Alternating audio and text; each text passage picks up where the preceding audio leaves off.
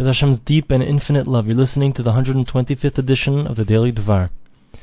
We left off the last Daily Dvar talking about the idea that no news is good news. That one should try his best to avoid wasting his time, spending time on things that are really unimportant. What's going on in England, in Africa, in Iran, in Iraq. It's not really that important to our lives. It doesn't really affect our lives that much.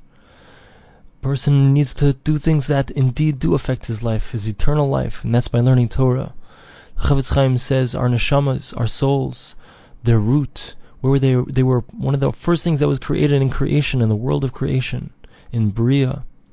And so our neshamas come from that very high place, and they came down into this world in order to take the opportunities that are abundant here, to utilize the moments that we have to learn the Torah. He says, what's this comparable to? He says it's comparable to someone who has to go to a flea market. He's going to sell.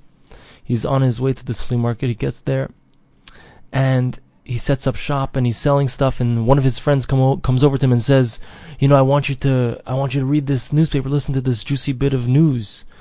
And the guy says, what do you want from me? I'm in the middle of selling, and there's tons of customers around. I'm in the middle of selling. Don't bother me right now. Same thing. We came down to this world. We came down to this world in order to do our best to make as much money as possible. And if we're going to start reading the news in the middle of our work, when we have all these customers, we have all these opportunities to learn Torah, to get mitzvos, we're wasting our time.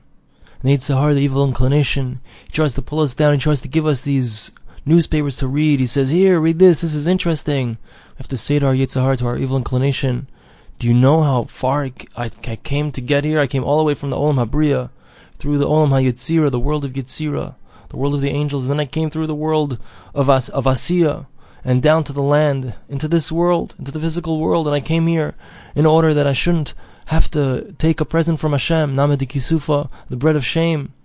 And I have to try my best. Yetzer Hara, go away, leave me alone, let me do my job. I'm going to come home, I'm not going to have anything to show the one who sent me here. Hashem sent me here, my master. I'm not going to have anything to bring back. Leave me alone. Yetzer Hara, leave me alone. Let me do what I'm supposed to do. So the Chafetz Chaim says that with this idea we can understand something which on the surface may seem to be difficult to understand. That is, that when Moshe Rabbeinu, Moses, when he came, and he had children in Midian, so the first son, he named him Gershom. He named him Gershom. Why? Because Ger Hayisi Be'eretz Nachriya, I was a stranger in a strange land. That's what he said. That's what Gershom, I was a stranger there. And the second son, he named him Eliezer. He said, the second son he called Eliezer because my God saved me. Which it really should have been the opposite. Hashem saved him before he left Mitzrayim. Why did he first call his first son Gershom? I was a stranger. So according to what we're saying, it's beautiful. Because as we know, Yisro, when did he do tshuva? When did he become a ger? Not until later, not until after he heard about the great miracles that Hashem performed for the Jews, that he took them out of Mitzrayim, and he split the sea for them, and the war with Amalek. Not until then did he become a ger. Not until then did he convert to Judaism. However, before then, he was still worshipping all kinds of different avodah zarah, all kinds of different idolatry. So when Moshe was there, he needed a reminder for himself. He was afraid he was going to be ill-affected by his father-in-law Yisro, which was a good chashash, a good thing to be worried about. So he said he called his first son Gershom. I am a stranger in a strange land.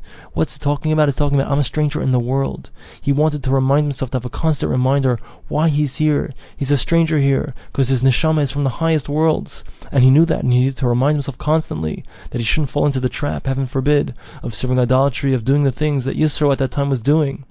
That's why he named his first son Gershom. With that, we complete the 4th chapter. Now we begin the 5th chapter of Torah Habayis, of this wonderful sefer, the Torah of the home. In this chapter, we're going to discuss that which Chazal say, that Hashem is in pain over someone who has the ability to learn Torah, and he doesn't spend his time learning the Torah. So he brings down the Gemara in Chagiga on Daf Hey. It says, for 3 people does Hashem cry every single day, and one of them is one who has the ability to learn Torah and doesn't.